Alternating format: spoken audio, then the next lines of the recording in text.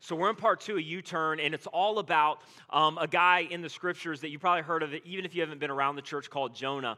And so if you weren't here last week, and you're kind of maybe on the skeptical side, and maybe you believe part of it, but there's just some of the miracles just freak you out in the scriptures. And so when you go to Jonah, you think whale, you think dude being swallowed by a giant fish, and so it's just hard for you to really grab a hold of that, grapple with that. So what I would love for you to do is go back and listen to last week on our website or on our SoundCloud app, and just, I gave you kind of an out of, I want you to lean in even if you have trouble believing part of this, because what we're talking about, this incredible journey, has so many implications for your life, regardless of what belief spectrum you're on right now, regardless of where you are on the journey. And so you've got to go listen to that. I'm not going to rehearse it. We're going to dive in.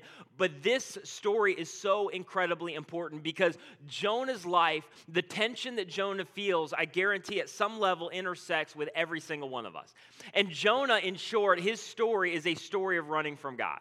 Jonah's story is a story that all of us at some level have experienced at certain seasons, or we're in that season right now where we have run from God. And by run from God, what I mean is we have at some level resisted God's will. Where God's like, man, I want you to go here, and we're like, I'm going over there. I want you to engage in this, and we're like, I'm not going to engage in this. I want you to make this decision. I want you to pursue this. And we just at some level resist, stiff arm, go the other way, but we don't submit, we don't surrender to that. And in that sense, we run from God. We run from God financially. We run from God relationally. We run from God in terms of just our pursuits, our acquisitions, how we spend our time, our priorities, all of those things.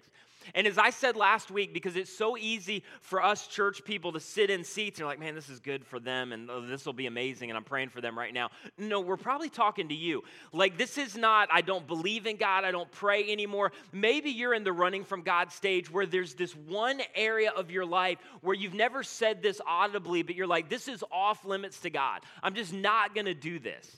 And in that way, you're running from God. You haven't abandoned church. You haven't abandoned the Jesus thing, but you're still running. Or maybe it is more overt for you where at some point along the way you just decided there is no God.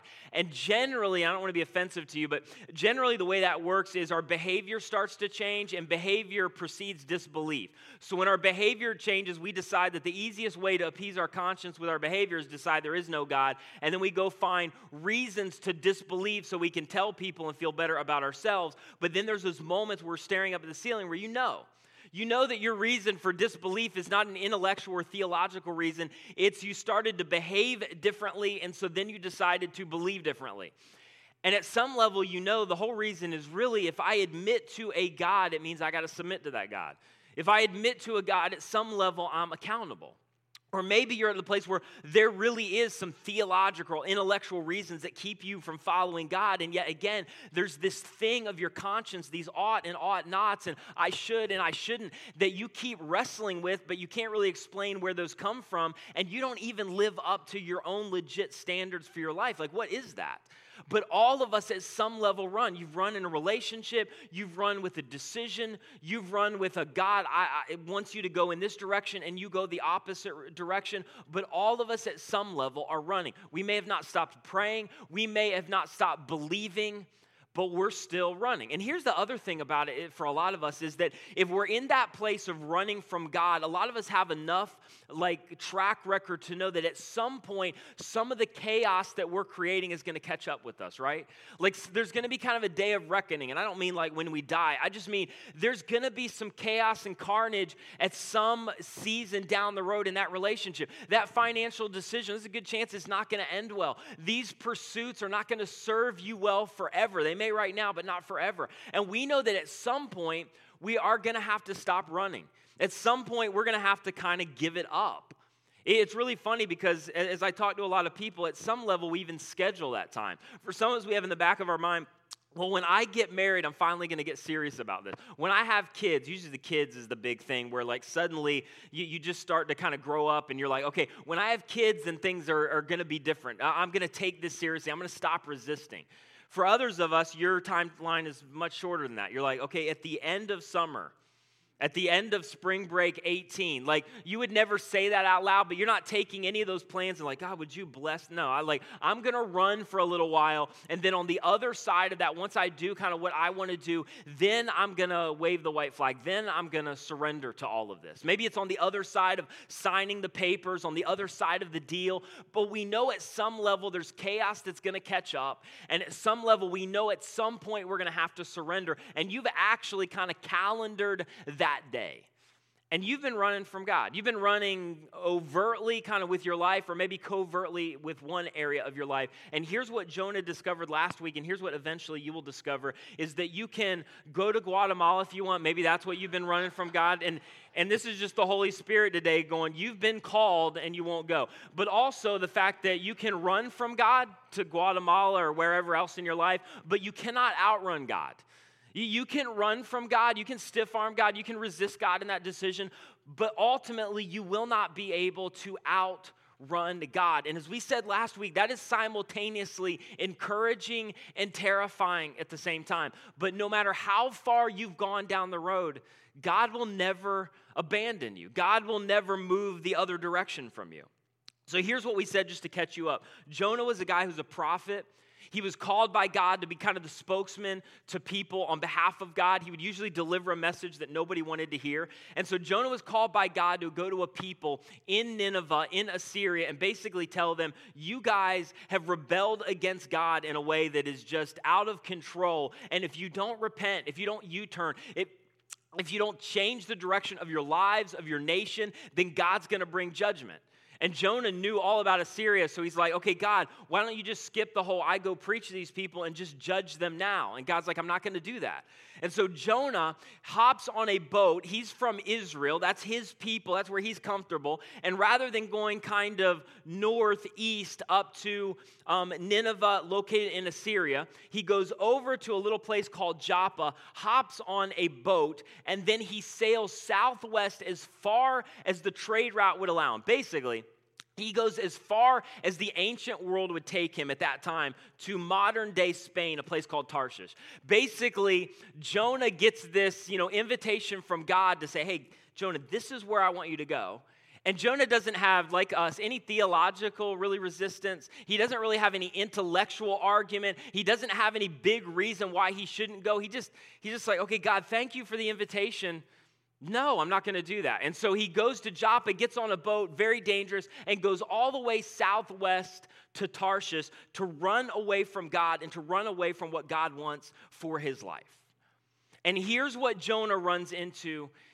Here's what eventually, I think, at some level, specifically if you're a follower of Jesus today, if you're not, we're so glad you're here, but if you're a follower of Jesus, what eventually you will run into and discover what many of us have already discovered, and it's simply this, that somewhere along the way you'll bump into the idea that God's grace is extravagant, over the top, disproportionate, way beyond what we deserve.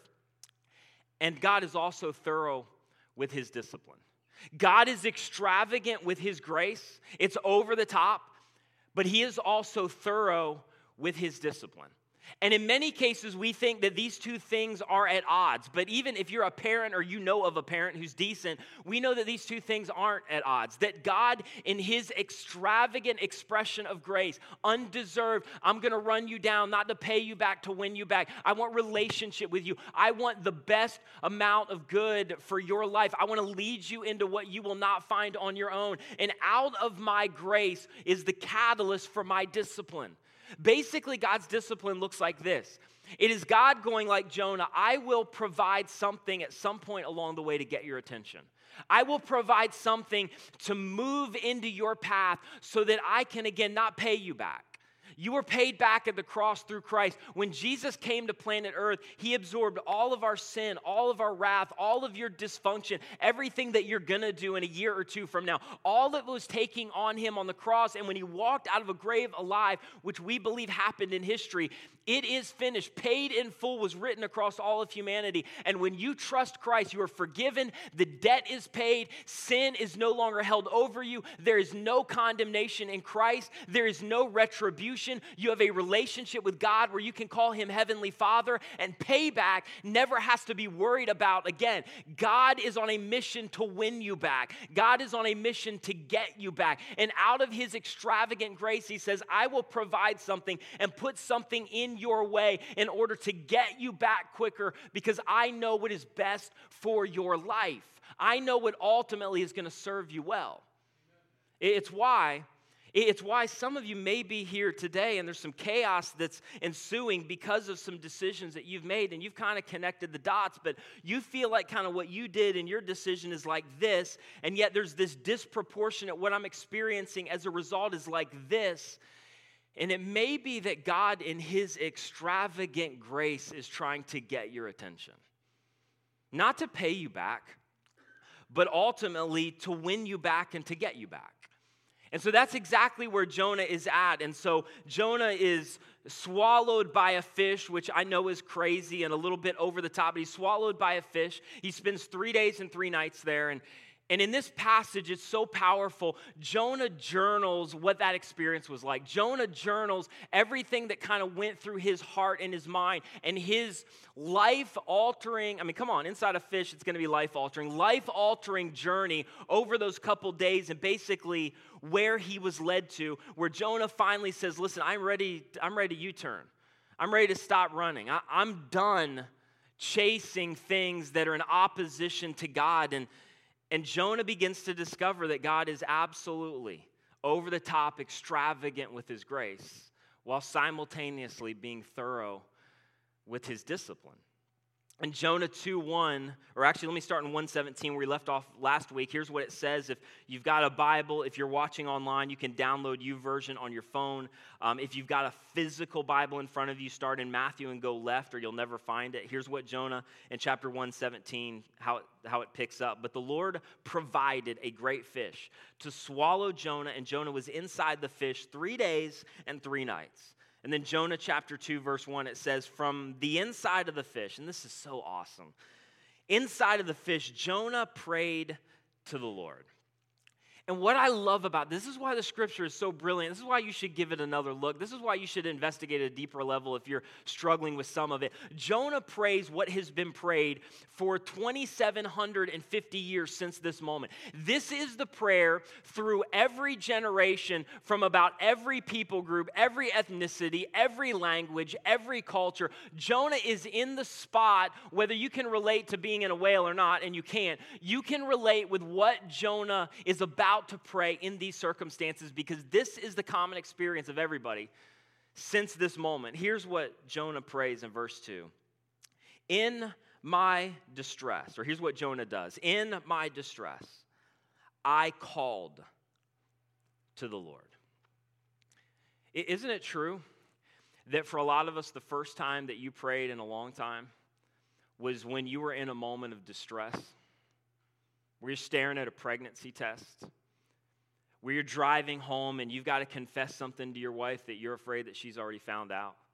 In that moment where you know things are starting to unravel around that deal and you had some suspicion it wasn't the right thing in the first place and now you don't know where to go next. You're at the end of the financial line. You've got to confess something to your husband and it's going to be the most terrifying conversation of your life and you don't know where things are going to go from there. You are riddled with anxiety in such a way that there seems to be no outlet to it and you don't know where to go next. And in your distress, you called out to the Lord. And isn't it amazing that no matter what you thought before that, no matter what you believed before that moment, no matter your kind of theological workings, no matter what your resistance was, on the other side or in the middle of, in your distress, regardless of what you believed, regardless of how you had justified your behavior, regardless of your resistance, in your distress, you called out to the Lord. It's usually not till you get to a place where your back's against the wall, there's nowhere to go next, you don't really have a good play, there's not a good decision that's going to solve all of this. And it's so crazy because it doesn't matter how smart you were beforehand. It doesn't matter how connected you are. It doesn't matter how careful you were. There is a moment where you get to the end of yourself and you don't know where to go next. You don't know what to do next. You don't know what your next play is. And in that moment, you called out to the Lord, because here's the deal. Circumstantial brokenness has a way of overpowering our will. It has a way of overpowering our intellect. It has a way of overpowering all of our theological arguments, and it has a way of overpowering our resistance. And the only thing left for us to do is to call out to the Lord. In my distress, I called to the Lord, and he answered me. From the depths, and he repeats it, from the grave, I called out for help, and you, God, the one I've been running from, you listened to my cry. God listens to the desperate cry of desperate people in desperate circumstances that they created. That when you call out to the Lord in the moment of your distress and there's no other option, and God knows there's no other option, when desperate people in desperate circumstances cry out to God, God listens, God moves in their direction, God answers even in circumstances that they created, they manufactured, and they chose. And here's the thing, man, for a lot of us, this is the reason that we've run from God or kept running from God. Because you've made some decisions, you've done some things, you've run after and chased some things, and you get a certain point down the road where there is so much chaos that's been created. There's so many promises that have been broken, and maybe not just to people around you, but in your relationship with God. There's so many things that have gone down that you get to a place where there's been so many promises. God, I've talked to you so many times about this. I've heard them so many times. I've gone in this direction so many times. I have bowed to this temptation so many times that I don't think I can ever come back. I don't think I can ever move back in your direction. And so we actually prolong the running. We prolong the resistance. And the reality, the truth, the gospel, this is what you need to know. God listens to the desperate cry of desperate people in desperate circumstances, even if those circumstances they created. And there Jonah is in this whale, understanding this reality that God is extravagant with his grace. And he's thorough with his discipline.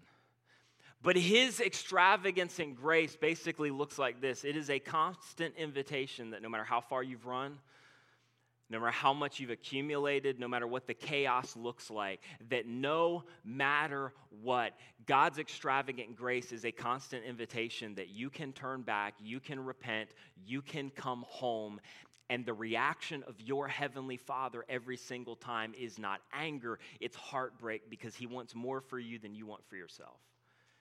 And so there Jonah is in the belly of this whale, and in verse 3 he says, you,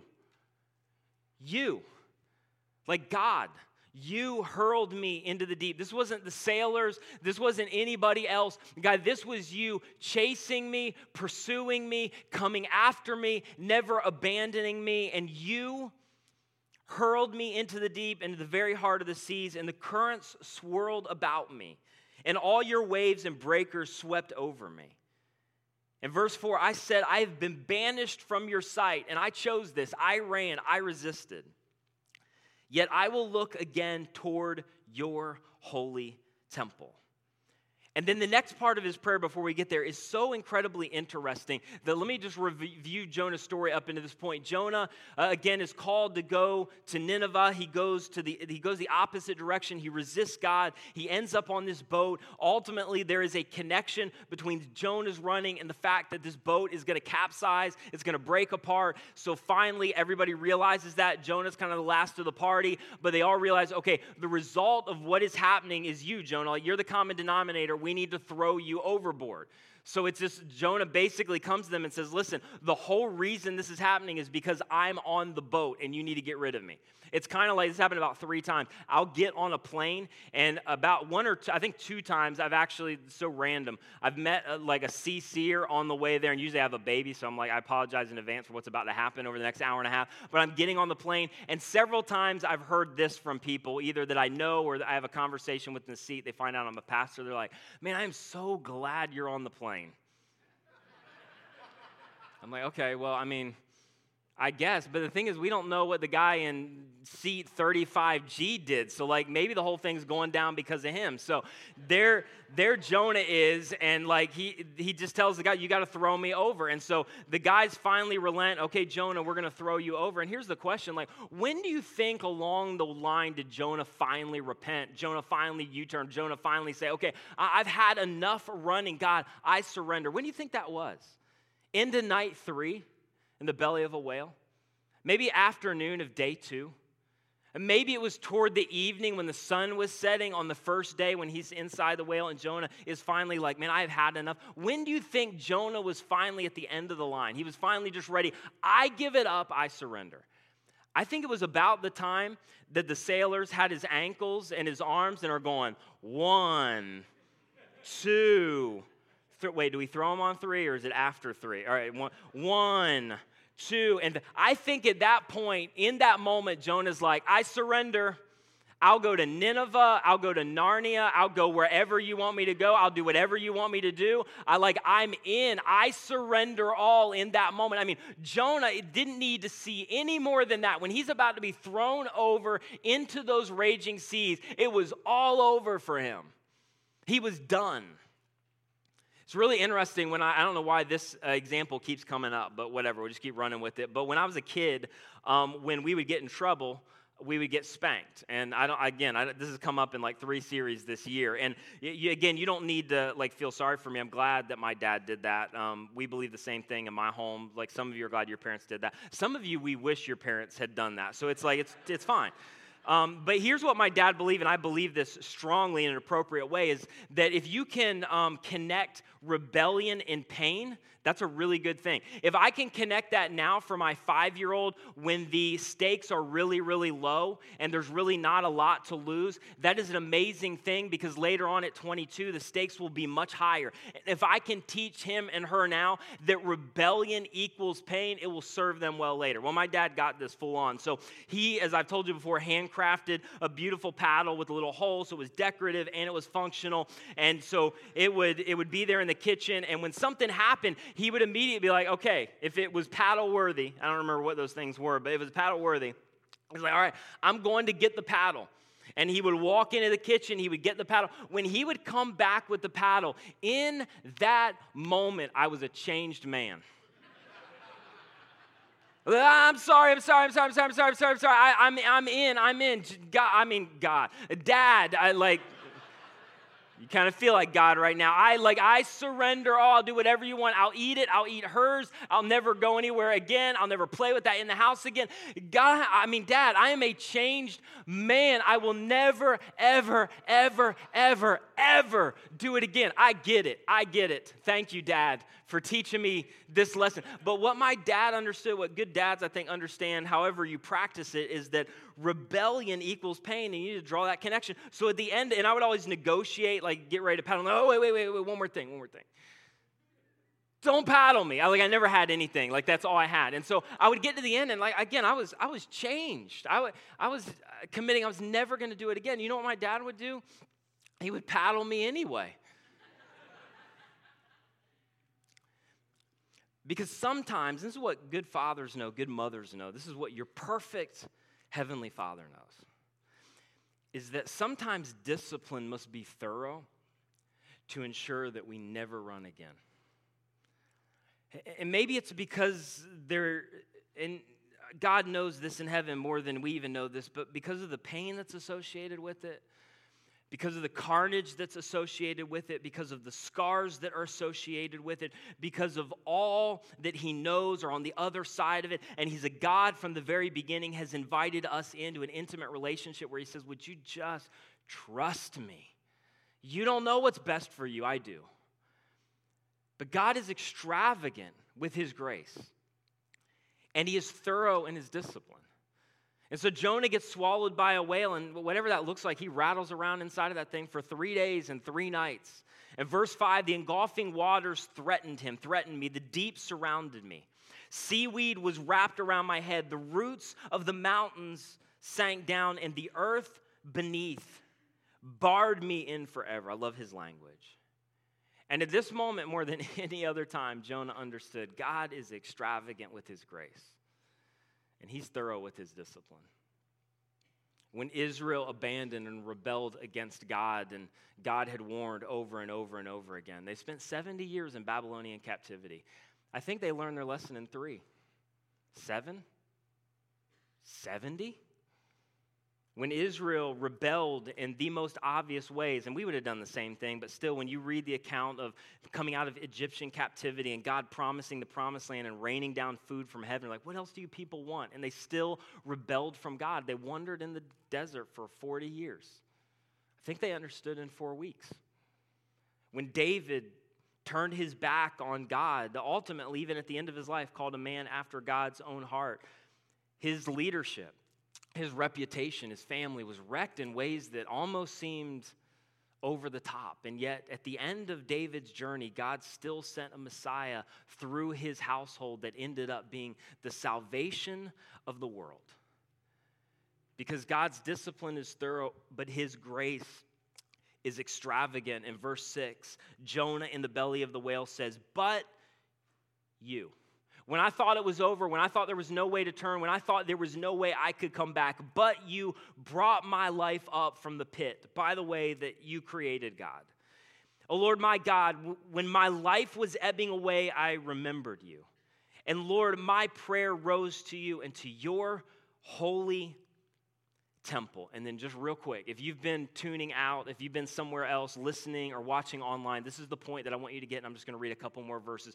Because at this point, this is so amazing, so brilliant, so describes our experiences, because right here, Jonah condenses all the experience of every runner down to a couple sentences. Jonah condenses our experience and the dilemma of every single person who has run from God. And here's what he says, verse 8. Those who cling to worthless idols forfeit, abandon, give up, don't experience. Those who cling to worthless idols forfeit the grace that could be theirs. Here's what idolatry is, just to try to explain this in the most simple terms I can, is idolatry is your willingness to say no to God to get what you ultimately desire. And ultimate desires are not bad desires. Ultimate desires are things like worth and acceptance and security and love and joy and peace. Behind every decision, behind every weeknight, behind every cheap motel, behind every educational decision, behind every pursuit that you wish you could take back, all of them stem from ultimate desires. And then there's pursuits that aren't any of those things. They're good pursuits. They're amoral pursuits. They're things at the end of the day that are even good for us. But where it becomes idolatry is when you are able to say no to God to get those things. Either get them when you want them, the way you want them, or to use them how you want them. But idolatry is being willing to say no to God to get even a good thing. But the moment you're willing to say no to God to get it, that thing becomes your surrogate savior. Here's what Jonah is saying, just stay with me for a second, is that every time you run from God, you are running to something or to someone. You're running to an opportunity, you're running to a lifestyle, you're running to some kind of pleasure. You're running to find meaning in something. But every time you run, you are running to an opportunity or to a person. And the dilemma that he is describing is that when you finally get there, when runners finally get there, there is a point. There is a point where they realize that what they have been chasing, what they've been trying to acquire, what they have been after to find meaning, what they have been running toward all of this time was not worth what they gave gave up, that what they have been chasing was not worth what they left behind. And there is a moment somewhere along the journey, just lean in and hear me for a second, where they miss what they left behind, where they miss what they ultimately gave up. And there is this clarity, there's this revelation, man, what I have been chasing wasn't worth it. What I've been going after was not worth it. It didn't deliver. And I actually gave up what I now realize I value more in this moment, which is relationship, the experience of grace. This is not about salvation. The grace that he's talking about is the experience of grace, the experience of God's love, the intimacy in relationship, the fact that, man, there is nothing hindering my relationship with the God of the universe. And he says there's going to be a moment where you go far enough and realize that it wasn't worth what you gave up. What you gained paled in comparison. It wasn't worth the trade. You traded the experience of God's love and God's grace, and you get to the end of a season, you get to the end of the pursuit, you get to the end of a relationship, and realize that you gave your life pursuing something that was worthless because it wasn't worth what you ultimately gave up. And here's how Jonah knew that. Here's how you know that. Is because in your distress, you do not cry out for the thing that you abandon God to pursue. You cry out for God. In that moment when you finally get to that realization, you do not cry out for the relationship. You do not cry out for the 401k. You do not cry out for the square footage. You do not cry out for those nights of, whatever. You do not cry out for all that you gave all of your life to. You don't cry out for any of those things. When you come to the end of yourself, the thing that you cry out for in your distress is the thing that you gave up, the experience of love and the experience of grace of your heavenly Father, because every single one of us intuitively know the most valuable thing on the planet is to have a relationship with God to where you know you are loved. There's no strings attached. God's empowering, strengthening grace is present every single day of your life. He is with you. He is for you. There is nothing hindering the relationship, but it's not till we're broken oftentimes. Till we get to the place and it becomes clear that what I have pursued is worthless compared to what I gave up. What I have gained is worthless compared to what I left behind. But I, with song of thanksgiving, will sacrifice to you. What I have vowed, I will make good, because salvation, rescue comes from the Lord. And so the Lord commanded the fish, and it vomited Jonah onto dry land. And then chapter 3, verse 1, then the word of the Lord came to Jonah a second time. And what do you think Jonah did the second time? Do you know why God came to Jonah a second time? Because God is extravagant with his grace, even though he's thorough with his discipline. And he said, go to the great city of Nineveh and proclaim to it the message that I gave you. And so Jonah obeyed the word of the Lord and went to Nineveh.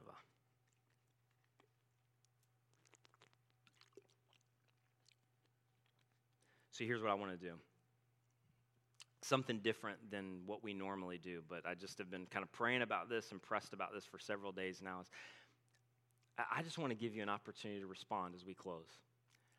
I just want to give you an opportunity to tangibly, and for some of you publicly declare, I'm not going to run anymore. I'm going to, as best I can, and I can't work out all the details, and I know that I can't do this on my own, but I'm going to U-turn my life. I'm going to stop running, maybe overtly, just kind of in every area of my life or in this one area that has been off limits to God, but I'm going to make a declaration that I have clung to worthless idols at the expense of the experience of the grace and the love of my Heavenly Father. And just hear me again, it's not that God's grace and love are not present every single moment of the day, every single moment of your life, but you have run away from the experience of that. Just like when my kid rebels, my love has not ceased in any way, but the experience of relationship is fractured. And the moment you walk, the moment you run away, you have forfeited the experience of that. And so I want to give you a chance to just publicly declare, I'm not running anymore. I'm U-turning my life. I'm done. God, I don't know what this is going to look like. This may be a declaration with my knees wobbling, but I surrender this to you, and I want to declare once and for all that I trust you. And I've spent a season or maybe seasons of my life pursuing worthless idols that are not going to satisfy me. Maybe you're realizing that in this moment. Maybe you're at the end of acquiring what you wanted to acquire only to be completely deflated. So God, right now in this moment, I surrender to you, and I'm not going to spend another season chasing something that's ultimately going to create chaos in every area of my life. And come on, just hear me. This has nothing to do with God's love and grace. When you step outside of his plan for your life, the manufacturer, not just of the universe, but individually of you with a plan, with a will, with a destiny. When you do, it creates chaos. When you handle finances outside of how God designed, it creates chaos. When you handle sex outside of God's design, it creates chaos. When you handle pursuits and priorities outside of God's design, it creates chaos. And a God who is extravagant in his love says, would you just trust me? Would you just follow me? And so just in a moment, we're going to close with one song just briefly. And if there's any way you can just wait, we're going to get out of here like close to right on time. If you could just wait to not jet out of here just out of a sensitivity to what God's doing in the hearts and lives who are maybe around you. I just want to give you a couple options. For some of you, maybe right where you are, just a declaration. Palms out, God, I surrender. For some of you, we don't do this often, and I know if you're unchurched, this starts to get kind of weird. It's like, this is when they're going to take the snakes out in just a second here. That's not what we're going to do. Like, I get that, but I want to give you an opportunity to just come forward and just pray.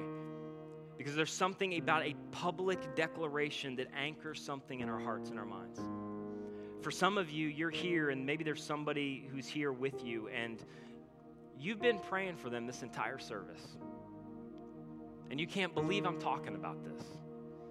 And they know that you know. And maybe if you're that person where you know there's somebody's been pursuing you and they're kind of God's instrument in your life, and that there's kind of this weird tension of they know and I know that they know. And maybe in this moment as we sing, it's just a shoulder tap, just as an indication. I know, thank you.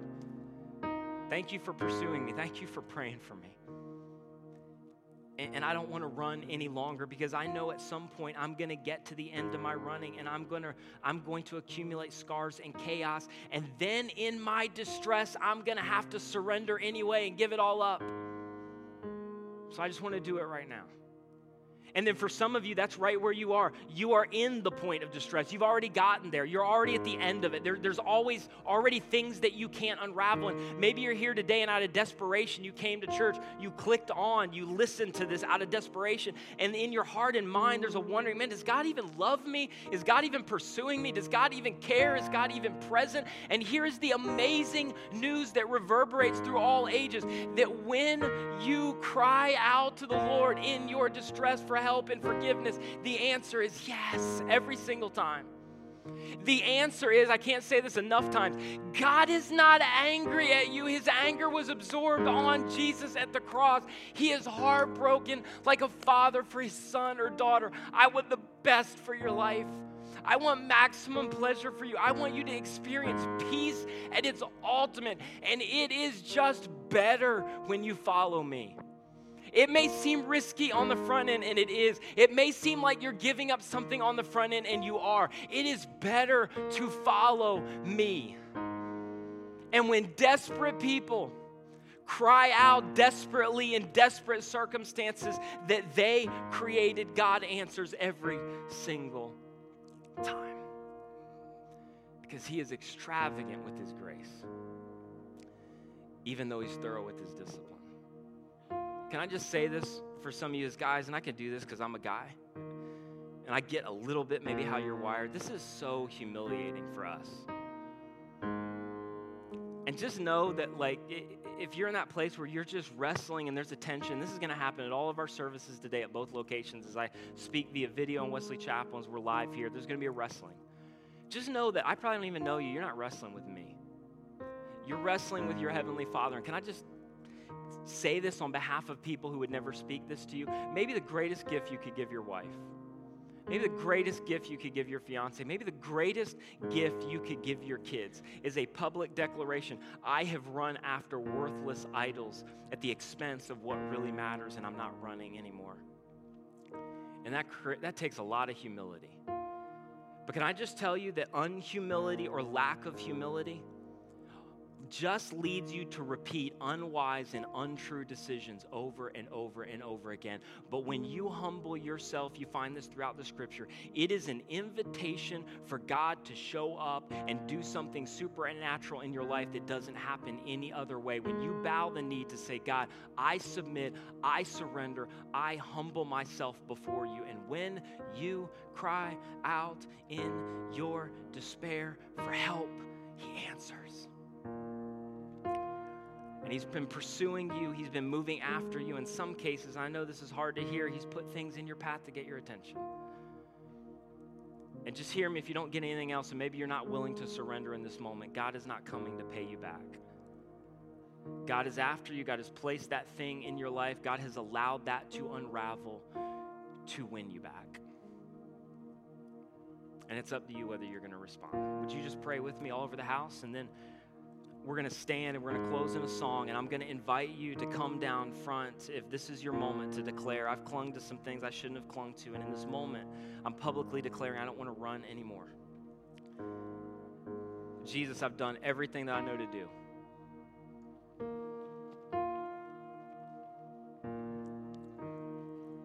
And for those of us, God, who have walked with you for a little while, it's been so imperfect and times so dysfunctional, and it's been such a roller coaster of trust. But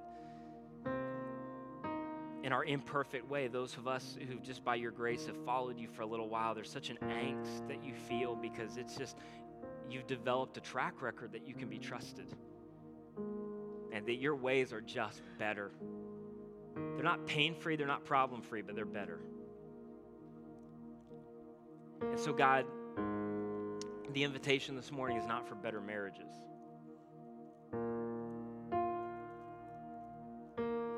It's not to have a better GPA. It's not to get through college unscathed morally. It's that in all of those things, we would be willing to trust you because we love you. Because we want to glorify you with our life in every decision and every pursuit. And you have created us to bring you glory and maximum fulfillment. God, help us to believe this in this moment. People who are podcasting this in some random place, God, help us to believe this in this moment. When we live our lives for your glory, maximum fulfillment and pleasure and peace is found in that space. And so, God, I get the resistance. I am a fellow wanderer, runner, and rebel. But God, do something in our hearts and lives, and we are praying for nothing short of supernatural, that you would move many prodigals, to use your language, to come home, that many of us would just stop running, and we would trust our lives to you. And so we pray all of this in the incredible, saving, rescuing, welcoming back name of Jesus. Amen. Would you just stand with me? And as you feel led, if God does move in your heart, would you just come forward and pray as we close out?